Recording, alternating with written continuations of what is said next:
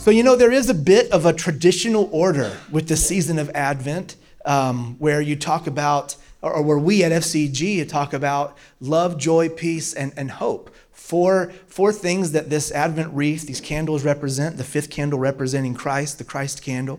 His arrival, Advent means arrival.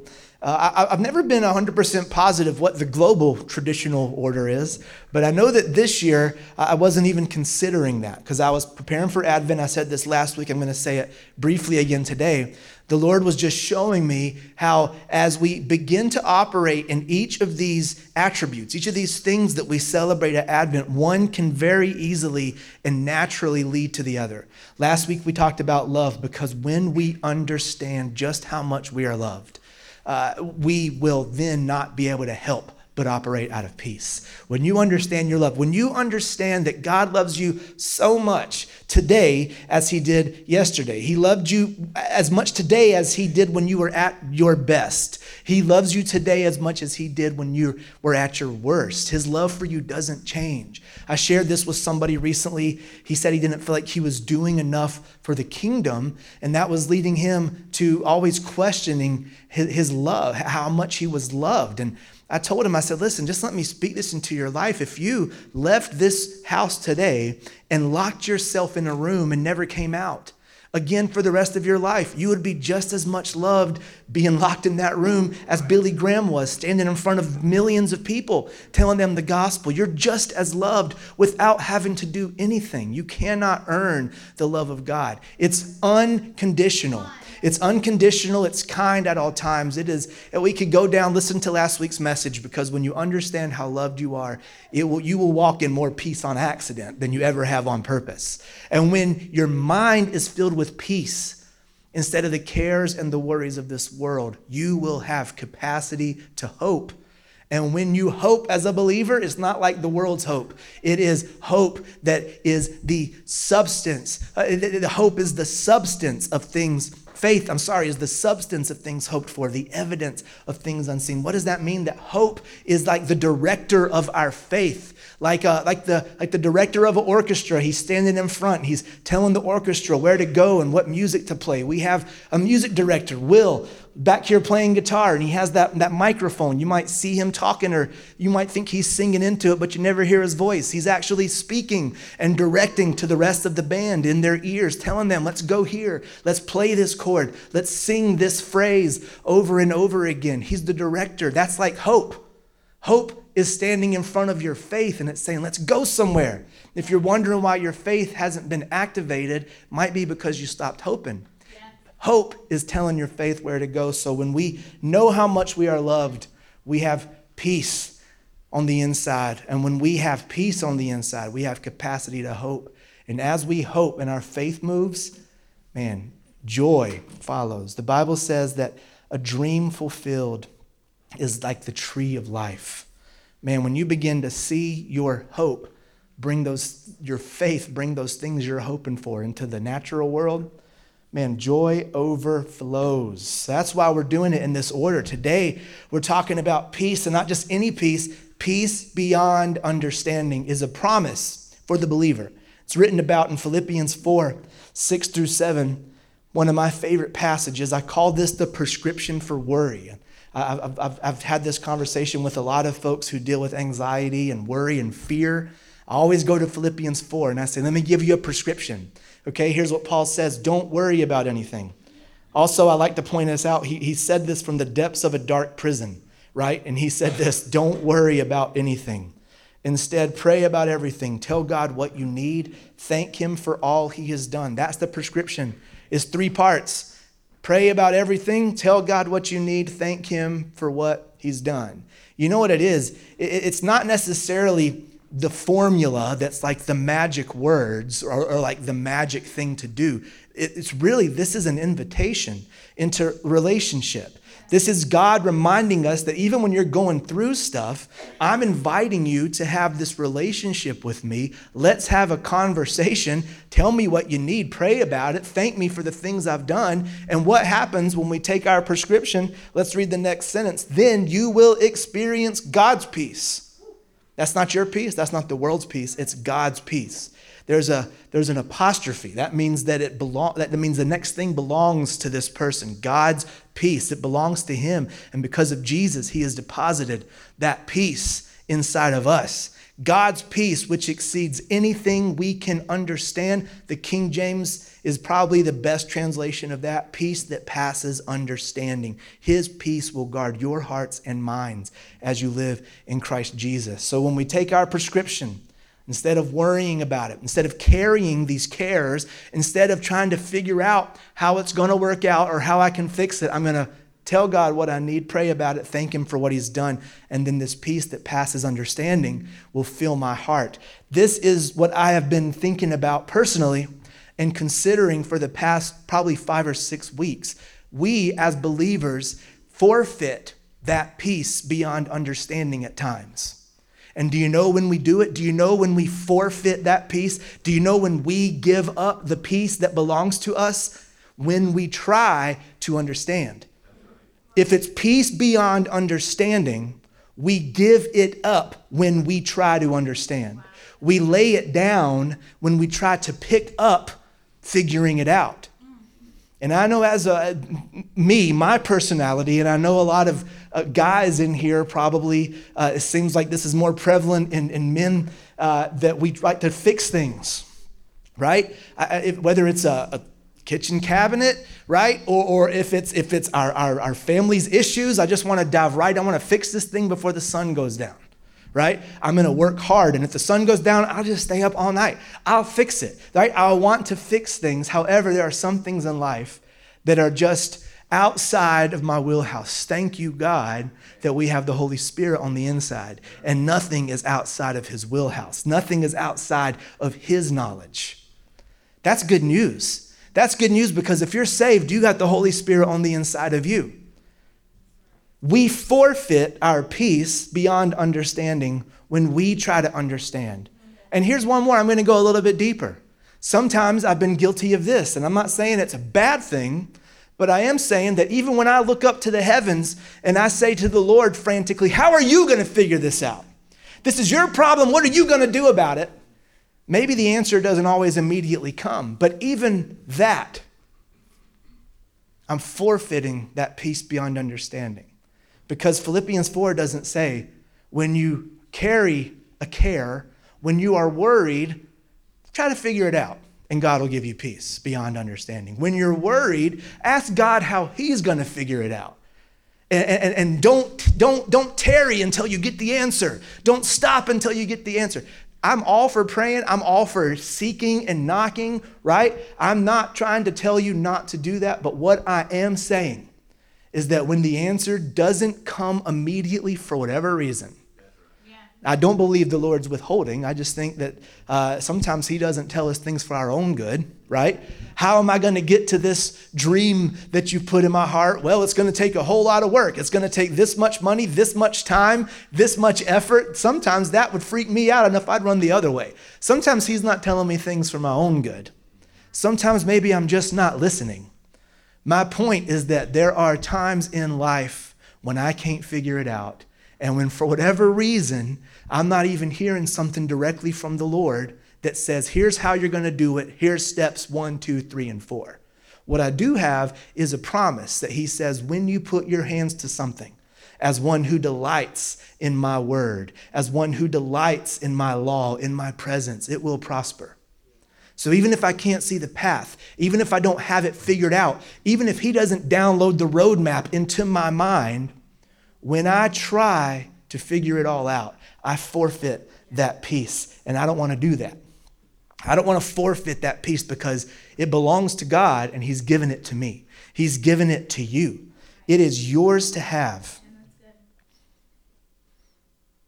Years ago, Lisa and I, if you don't know us, we also have a music ministry. We've recorded albums and we're worship leaders here at this church for 13 years on staff before we stepped in as lead pastors. And years ago, we were dreaming about doing a new album. And if you don't know anything about albums, they're expensive. We needed about $50,000 to do this album. And I sat down and mapped out a travel travel detail. It's like, here we go. We can travel and play music. If we do this about every other week this year, by the end of the year, we'll have enough money. We'll just go ahead and pay for this thing up front and record this next album. Well, we heard the Lord say to record this album. The next thing we heard was don't travel at all the entire rest of the year. Just stay planted, stay home, serve your church, and don't go anywhere. In fact, if we heard the Lord say, if anybody invites you, don't even go. That was my entire plan. Go raise the money, go places and play music and sell CDs and t-shirts and put it all towards an album. But the Lord told us no. So we decided to say yes to God. It's usually a good decision. When you say yes to the Lord, if you look in the Word, the people that say yes, they always end up finding their supply within that yes. Elijah, go to the brook. I've commanded ravens to feed you. He went to the brook. He found food. Go to the widow's house. She's got food there. Well, she really only had a little bit of food there. Ended up being provision for him and that family. When you give the Lord a yes, you find your supply. Okay, that's the word. So we gave the Lord a yes. That Christmas, we went to Nicaragua with ambassadors to the nations. Our family spent the week of Christmas in Nicaragua at our schools and at that graduation and giving out gifts. And I'm just going to tell you this story. As we were there, walking the streets of Nicaragua, a couple that we knew, we were getting to know them pretty well. I'm not going to give you all the details, but they ended up having a chance encounter with the producer we wanted to use for that album. During their meeting, it was completely spur of the moment. He mentioned our names. They knew us. He said, I've always wanted to work with them. They said, why haven't you? He said, I don't know if they want to pay me. And they said, okay, well, fine, we'll pay you. And they worked this thing out where they gave our ministry a $50,000 gift to cover that album. They gave it directly to the producer we wanted to work with while we were out of the country. And they didn't even know each other before that meeting. The Lord set the entire thing up because we gave a yes to him. I mean, he set it up before, but I'm telling you, it happened because we gave our yes, stopped trying to figure it out, and he figured out the details. So in January, we started recording the album we wanted to record with the producer we wanted to work with and didn't have to go travel for 6 months and get exhausted raising the funds. It was awesome. And that's not the only time in our lives things have worked out when we have stopped trying to figure it out. And I bet you right now within yourself, you're thinking of times in your life when you thought, well, I had to lay this down. And when I laid it down, all of a sudden the Lord figured it out. Right. And I could give you story after story. Lisa was ready to move 4 or 5 years ago away from Charlotte, and I wasn't. And so she was looking on Zillow, driving me crazy, sending me every house she found and telling me how we can change it and remodel every room. And it felt so overwhelming. I finally said, you got to stop. You got to stop. I'm getting overwhelmed just thinking about it. But then at the exact right time, man, something happened and my heart changed. She didn't try to do it. She didn't try to figure it out. It happened. And when it was time, it happened fast. The Lord worked it out. And that's what happens. So the question here is if we can identify areas in our life where we have laid down our promise, our gift of peace beyond understanding, because we've tried to figure it out or because we've asked the Lord, you better tell me how you're going to figure it out. It's all about our focus, right? Where's your focus? Is your focus on fixing the problem? Is your focus on making it right? Or is your focus on the King of Kings who wants to do it and who's kind of asking you gently, just get out of the way for a minute. Let me do this. Just let me do this. Have you ever worked with somebody and you know for a fact you're starting to get on their nerves because of how much of a novice you are? And even if it's the most loving person in the world, eventually they're going to give you this whole, just let me handle this one part. Just let me do this one thing because they know what they're doing. And you don't. For me growing up, it was holding the flashlight, I guess. I never knew where to hold the flashlight for my dad. Does anybody relate to this? It was never in the right spot, ever. Eventually, he just took the flashlight. He knew where he wanted it. I never knew where he wanted it. He should just take that flashlight. If somebody relates to that in here, because that is very real.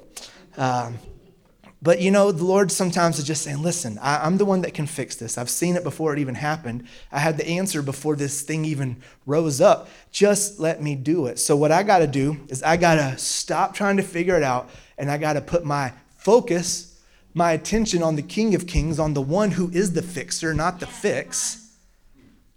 And then I got to stand on trust. I got to stay in trust. There is a difference between faith and trust. And in a second here, I'm going to get to that. I'm actually skipping over a huge part of my message here because I really feel strongly about this last part I want to get to here, these last two little sections. But Jesus is peace incarnate, right? We got to put our focus on peace incarnate. Why? Because we become what we behold. That's the word of God. It says we become what we behold. I even spoke about that last week. But it's the same. When Jesus was born, and you have this account in the book of Luke where the angel in Luke chapter 2 makes the announcement, and the angel says, peace on earth, goodwill towards men. If peace meant the absence of war and famine, the absence of poverty, the absence of conflict, then that would have been a lie, right? But the angel said, peace on earth, goodwill towards men, because the angel was announcing the arrival of peace incarnate. Peace is a person. Peace is Jesus, right? He is peace. We just sang it. He is peace. He is joy. He is love forevermore. We sing when we keep our eyes, our focus, our attention on him, the fixer, the King of Kings, the Lord of Lords. When we keep our eyes on him, the peace that he is then becomes a part of that moment. It becomes a part of that moment as things are tumultuous around us. He becomes our anchor, right? Do you know a ship at sea? Peace is like an anchor. A ship at sea, it's okay if a storm comes. It's okay if the winds get tumultuous if they have an anchor, right? Peace for a ship at sea is not so much the absence of the storm or the waves. It's the presence of an anchor. You throw it in the water and it holds that ship steady through whatever's coming around it. That's what peace is. It's something you have. It's something you own. It's something on the inside of you because Jesus, his Holy Spirit lives on the inside of you. And when we put our anchor in the water and we stop trying to figure out how I'm going to get through this storm, what am I going to do? What are you going to do? We just put our anchor in the water and then we do what we're called to do as believers is just rest in him. Rest in him. You think you have a hard time resting in a storm? I mean, our best example did it. Jesus was resting his head on a pillow as the boat was filling up with water because he knew they were getting to the other side. Keep your focus. What has your attention? Is it trying to fix it or is it the fixer? Put your attention on the fixer. Put your focus on him. Isaiah 26:3 is a great verse. I hope it's one of your life verses. It says, Thou will keep him in perfect peace, Amen, whose mind is stayed on thee, because he trusteth thee. That's a big deal. Why is it a big deal? Keep your eyes on the fixer. He'll keep you in peace because you'll trust him. This is what I was getting at here. Faith and trust are two different things. Sometimes they get interchanged. Faith is a gift of the Holy Spirit. You can read about it right there in 1 Corinthians. That is a gift. We receive faith when we become born again. I think you'll be able to relate to this. This is a good way to describe what Lisa and I were talking about this week. It's kind of easy sometimes and exciting to take a step of faith, okay? Hear me out, right? There's something in front of you. The Lord says, I want you to do this. It's a little bit out of your zone. It's a little bit uncomfortable, right? It's a little out of your box. He says, I want you to take a step of faith. Could be a new job. Could be, we've got 4 new babies here in this community. We got 1 on the way. It might be a step of faith when the Lord says, hey, it's time to have kids. It might be a step of faith for you to say, all right, I'm maybe ready to be a parent. We'll find out, right? A step of faith. That's a step of faith. Maybe it's coming to church. Maybe you haven't been in church for a long time and the Lord is saying it's time to get back in church and you got to take a step of faith, step into that door. Steps of faith, I'm not saying they're easy, but they are sometimes exciting. And in a way, they are easier than what comes next. Yeah. Because you take the step of faith, and then all of a sudden, you're out of your box, you're out of your comfort zone, and a lot of times, there's no going back. That's when trust steps in. That's when you got to, after you take a step of faith, just trust. And after you take that exciting step of faith, a lot of times, there is a storm that shows up. The wind starts blowing, the water starts rising. The bills start coming in. The tension starts coming in. Whatever it is, you take that step of faith and then all of a sudden it's like, I'm here. and there's no going back. This happened to the children of Israel. They went out of Egypt with celebration. They went out of Egypt as kings and queens and priests. They had all the gold. They had food. They had the bounty. They were alive. They were celebrating. And then they stepped into the wilderness, and they had several moments when they realized, oh, there's no going back. We were pretty comfortable there. Maybe we were slaves, but we had food. Maybe we were slaves, but we had a roof.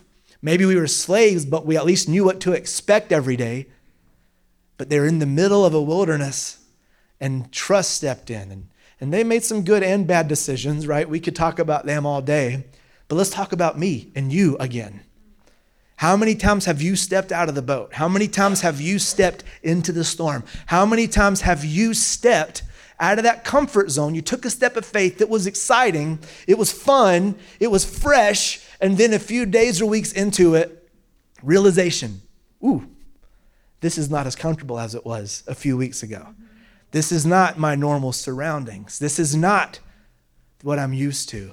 I don't know where the next meal is coming from. I don't know if that next paycheck is going to look like the last one. I don't know if this community is going to love on me or eat me alive. I don't know if this, I don't know. That's when we have to keep our eyes on the fixer, keep our eyes on the one who has the answers, keep our eyes on Jesus, on his word, and stand on trust. There is a difference between that step of faith and then just remaining in trust. I got a lot of respect for people that step out in faith. I got even more for the ones that just stand and trust and don't turn back. Don't turn around. Don't go back to the way things were. Faithfulness. Somebody's sitting out today. Somebody needs to change their fantasy lineup right now. Heard the ESPN notification. I don't mind if you change your fantasy lineup while I'm preaching. It's important. These are the last 2 weeks of the season. We got playoffs starting, I think, either next week or the week after. You better take out Taysom Hill. He's sitting out for the Saints today. You're going to have to go find a tight end that's coming off the bench or something just to get a few points. Keep your eyes on the fixer. I got to fix it. I'm giving him a hard time because the only reason my phone didn't go off just now is because it's on silent. I got the same notification. I heard it vibrate on the podium, but I heard it. Keep your eyes on the fixer, not trying to fix it. Is it hard? In human terms, yeah, it's hard. But you're not just human. That's not all you are. That's not all I am. There's a whole nother part of you. And it's the more real part of you, if you want to be honest. The human part of you and I will fade away. I don't know how many years we have, right? Maybe, whatever. We got a limited number of years in these mortal bodies. But there is a part of us, there's a part of you that will live forever. And if you don't realize it right now, I promise you in 1,000,000 years from now, when you still exist and you're still alive, I don't know that this will just be a faint memory, but it will just be a small amount of time compared to how long you and I are going to live and worship and exist. It's forever. It's eternal. So why not just start now seeing things with these eyes? Why not start now not walking by sight, but walking by faith? Why not take those steps of faith? And then in those moments when I'm tempted to figure out how to fix it, am I saying that we just need to fly by the seat of our pants all the time? No, that again may be the human way to do it, right? There might very well be times in your life when the Lord says, here's what's going to happen, go do it. But I know in my own experience, when I take a step of faith, what I have seen more often than not is what it says in the book of Psalms, that his word is a lamp to my feet and a light to my path. If you imagine that was 3,000-4,000 years ago, that lamp was, I don't know, about this size maybe.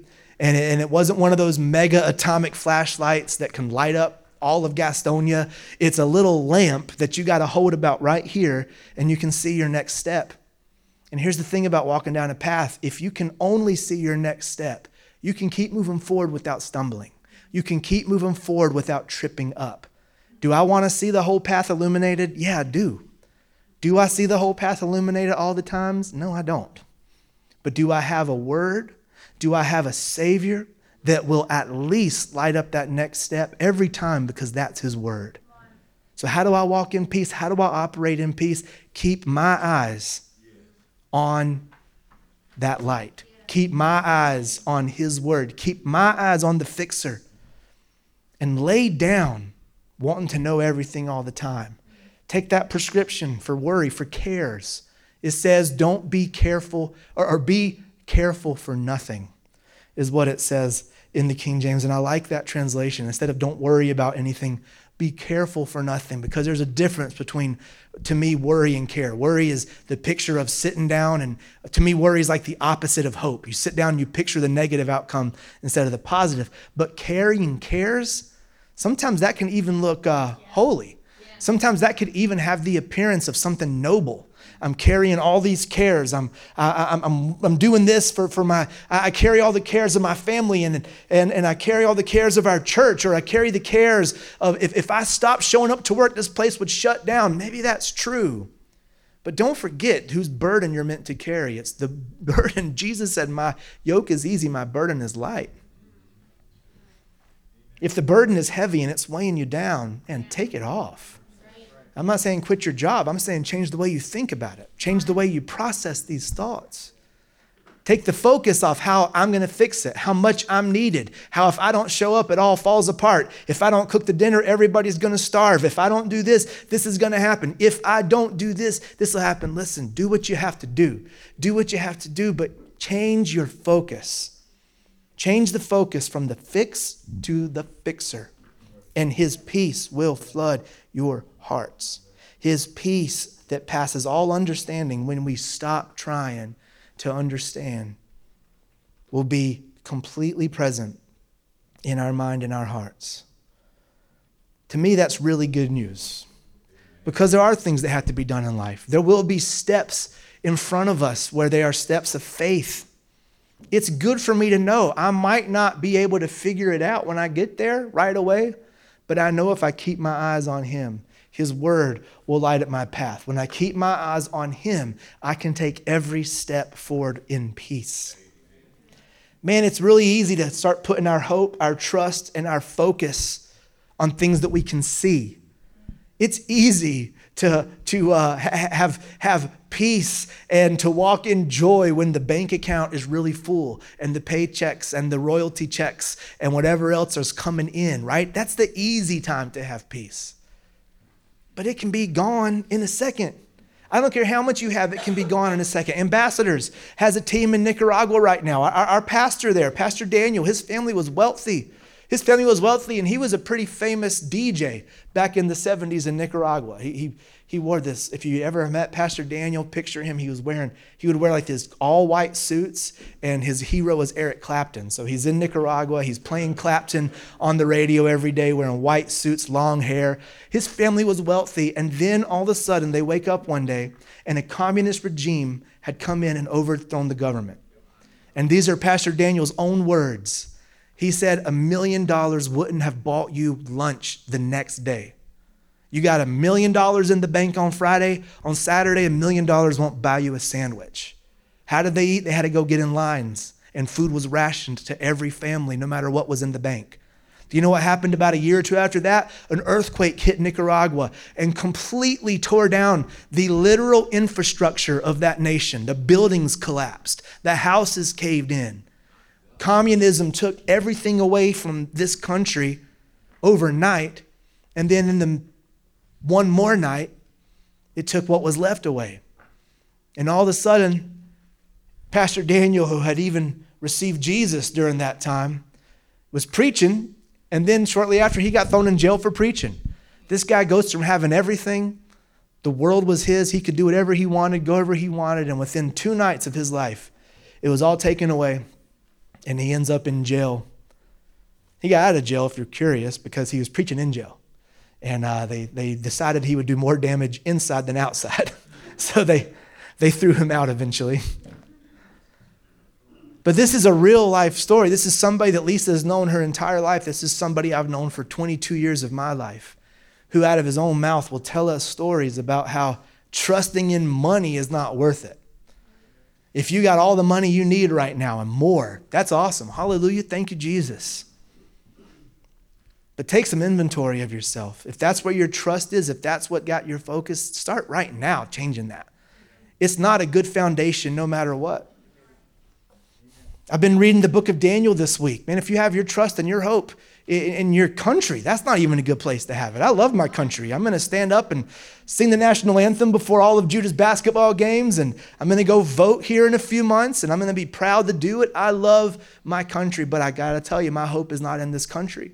It's not in a political party, and it's not in a country. It has to go deeper. If I'm finding peace because my country's in good shape and my political party is in power, or my political party is not in power, and I don't, whatever it is, if that's where my peace is, it's not worth it. In the book of Daniel, he's living as a stranger in a strange land. He's in exile. He's living in Babylon. He's living in this country that was not his country.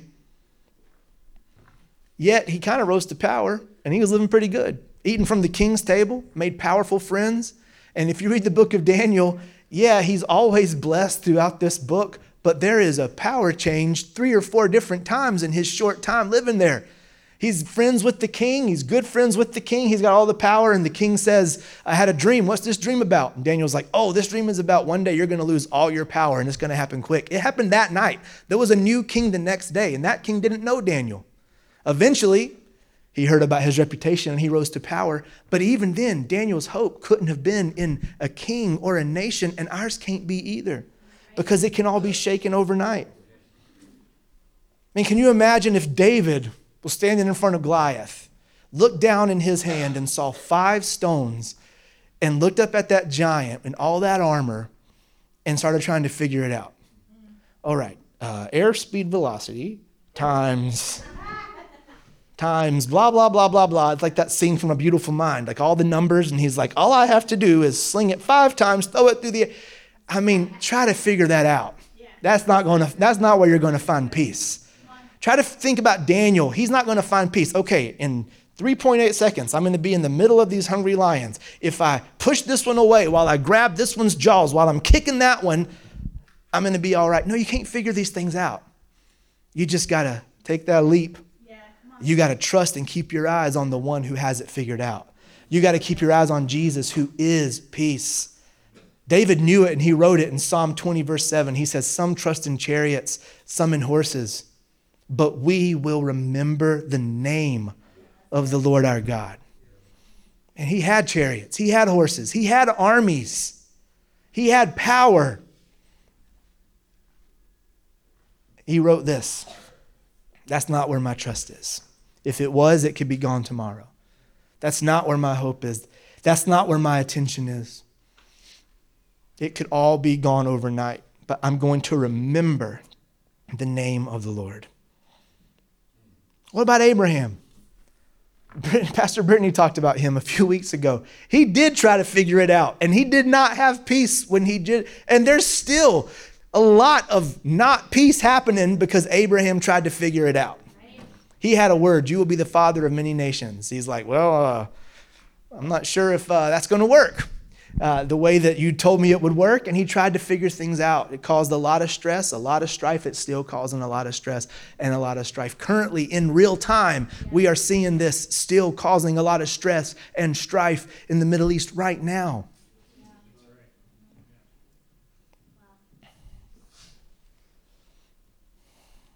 I'm not trying to blame Abraham for all the world's problems. Or tell him he's guilty. He didn't have the Holy Spirit on the inside of him. We have it better than Abraham had. He had a visitation from the Lord, but you are indwelled by the Holy Spirit. You got it way better than Abraham. He kind of had an excuse. You don't. I'm going to say it again. He kind of had an excuse. You don't. David kind of had an excuse. You don't. You have the Holy Spirit on the inside of you because of Jesus. It's not based on if you did good or not. David knew that blessing even though he didn't experience it. He wrote, don't take your spirit from me when he messed up. You know, we got a promise that even when we mess up, his spirit is not removed from us. Those guys kind of had excuses. We don't, you don't. For a believer, do you know what happens when our focus leaves the fixer, when our focus is our center point, our attention is on the fix instead of the fixer, on how we're going to get through it instead of the one who's going to take us through it, when it's on all that, what happens is what James wrote about. James 1:8, a double-minded man is unstable in all his ways. It's basically like being double-minded, right? You're a believer. You got the mind of Christ on the inside. That's what the word says. But instead of operating out of that, we go back and forth from our carnal thoughts to our spiritual truths. What we see changes all the time. And sometimes we go back and forth between what we see in the spirit, what the word says, and what we see with our eyes. Man, if you are getting rocked back and forth all the time, well, today I feel like I'm walking in all the faith. Well, tomorrow, I don't know, I might wake up kind of upset. If this doesn't go right, then I'm going to be upset tomorrow. If this thing I'm looking forward to doesn't happen the way I think it should, it's going to rock my faith and rock my world. Listen, if anything carnal, if anything you see is changing what you're standing on and changing where your focus is, man, that's being double-minded. And the word says in James, that's a tough book in some places. James doesn't play. He doesn't mince words, right? He's sometimes, you read Paul and he's like, listen, don't worry about anything. Pray about everything. God's peace. And James is like, listen, if you're double-minded, you're unstable. If you need tough love, read the book of James. It's so tough. Some of the church fathers were tried to get it taken out of the Bible. Martin Luther, one of the 95 Theses was take James out of the Bible. He didn't like it. It was too tough, but it belongs there. That's right. It belongs there. And if you need some tough love, read the book of James. It says a double-minded man is unstable in all his ways. If your focus keeps going back and forth between I'm okay because of what I see in the natural, and then the next day it's I'm okay because I know what your word says. No, you stay steady. Keep your focus on him. Remember Isaiah 26:3, thou will keep him in perfect peace, whose mind is stayed on thee. The words of David, some trust in horses and chariots, but I'm going to trust in the name of the Lord. He is peace incarnate. The angel announced it at Jesus' arrival. Peace on earth, goodwill towards men. Doesn't it sound a little bit too, this is my final thing I want to say, so I'm going to invite the band to come up, but doesn't it sound a little bit like the words of Jesus in Matthew 6:33? He tells us, seek first my kingdom, and all these things will be added unto you. What are the things? He's talking about the things you need to live: food, shelter, water, I don't know, whatever else, finances, earthly things. And the words of Jesus, seek my kingdom first instead of all these things, and they'll be added unto you. What if that was really what we made our priority? What if we actually took those words serious? And in every business venture, our first priority wasn't make money, nothing wrong with it. I like money. I want to make a lot of it. I want you to make a lot of it, right? I love what we can do with it. We send kids to school because of money, right? We people in India are hearing the gospel on TV because of money that we've been able to give to Rajan and Becky. I love what money can do in this world because it spreads the gospel, right? But even in our business ventures, what if our first priority wasn't the money? What if it was to seek the kingdom? Lord, what do you want to do in this business? What if when we send our kids to a school, or when we're talking about college, our first priority isn't what's the best college? That's a good question. What's the best school? That's a good question. But also, what if we're seeking the kingdom first? Lord, where do you want my kids to go to school? What do you want to do here? Where are you sending me? What if we actually took these words of Jesus serious, and instead of always trying to fix everything, what we're seeking first is the King and the kingdom, the King of kings and the Lord of lords. And his promise is that when we do all those things that we need, they'll be added to us. Will we be able to see the supply at all times laying out in front of us? Probably not. It'd be great if we could. I would like it personally in my flesh. But sometimes it just doesn't happen that way. And it's not because he's unfaithful. He's always good and he's always faithful. If we can remember that, If we can keep our eyes on him, then what we do not do is lay down that peace that he's promised us. And believe me, I love figuring it out. I like a good set of instructions, and I like following them. I don't like just trying to figure it out without the instructions. My mom always tells this story that my dad wanted to learn how motors worked. So one morning, he was a pretty wild guy. He just, a little bit spur of the moment, he decided to take the engine of their Volkswagen van apart, take notes on where the pieces went, and put it back together. Now, the amazing thing is he put it back together, had pieces left over, and it still worked.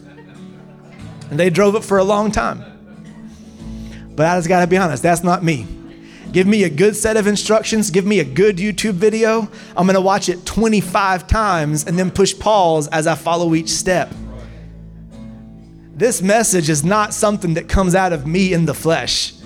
This message is something that I am preaching to myself as much as anybody else. I want to have it figured out. I want to fix it. That's not always what's in the cards. But what is in the cards is that I have a God who's faithful to his word. He promised that his word will light up my step, my path. He promised that when my focus is on him, not trying to fix it, not trying to figure it all out, that his peace will guard my heart and my mind. His promise is that as I remain in peace, the things I can't figure out, he's going to do it. He's going to figure it out.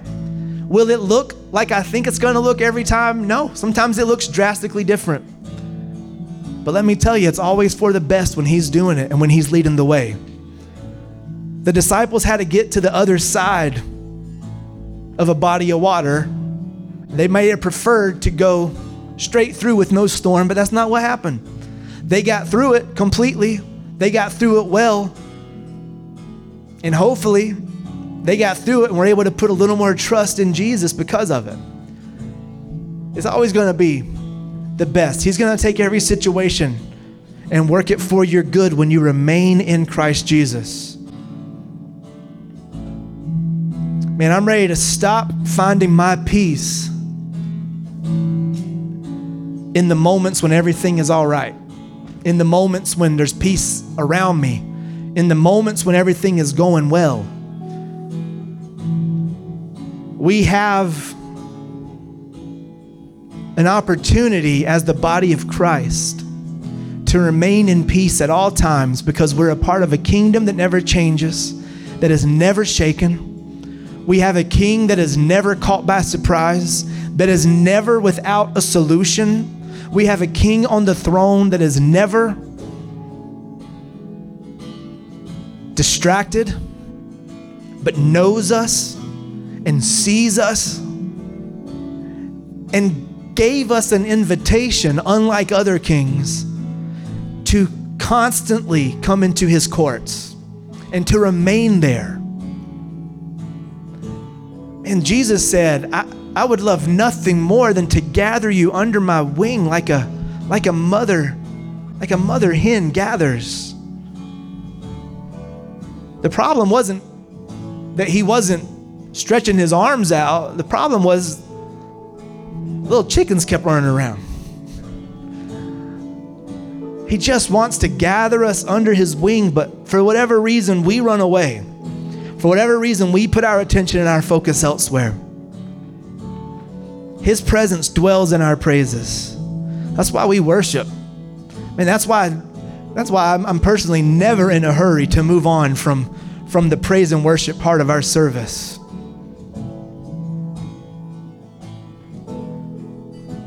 We're going to respond to the word right now with worship. So you know what? I think the best call after this message is to just put it in action. Man, let's all stand together. And as we worship, we're not trying to figure out lunch. We're not trying to figure out Christmas. We're not trying to figure out any of the issues that we came in with. But we're going to take our focus, our attention. Put it on the fixer. Put it on the King of Kings, the Lord of Lords. Man, there's a lot of us in this room that have taken steps of faith recently. Let's remain right now in trust. Thou wilt keep him in perfect peace, whose mind is stayed on thee. Amen. Let's worship for a few moments.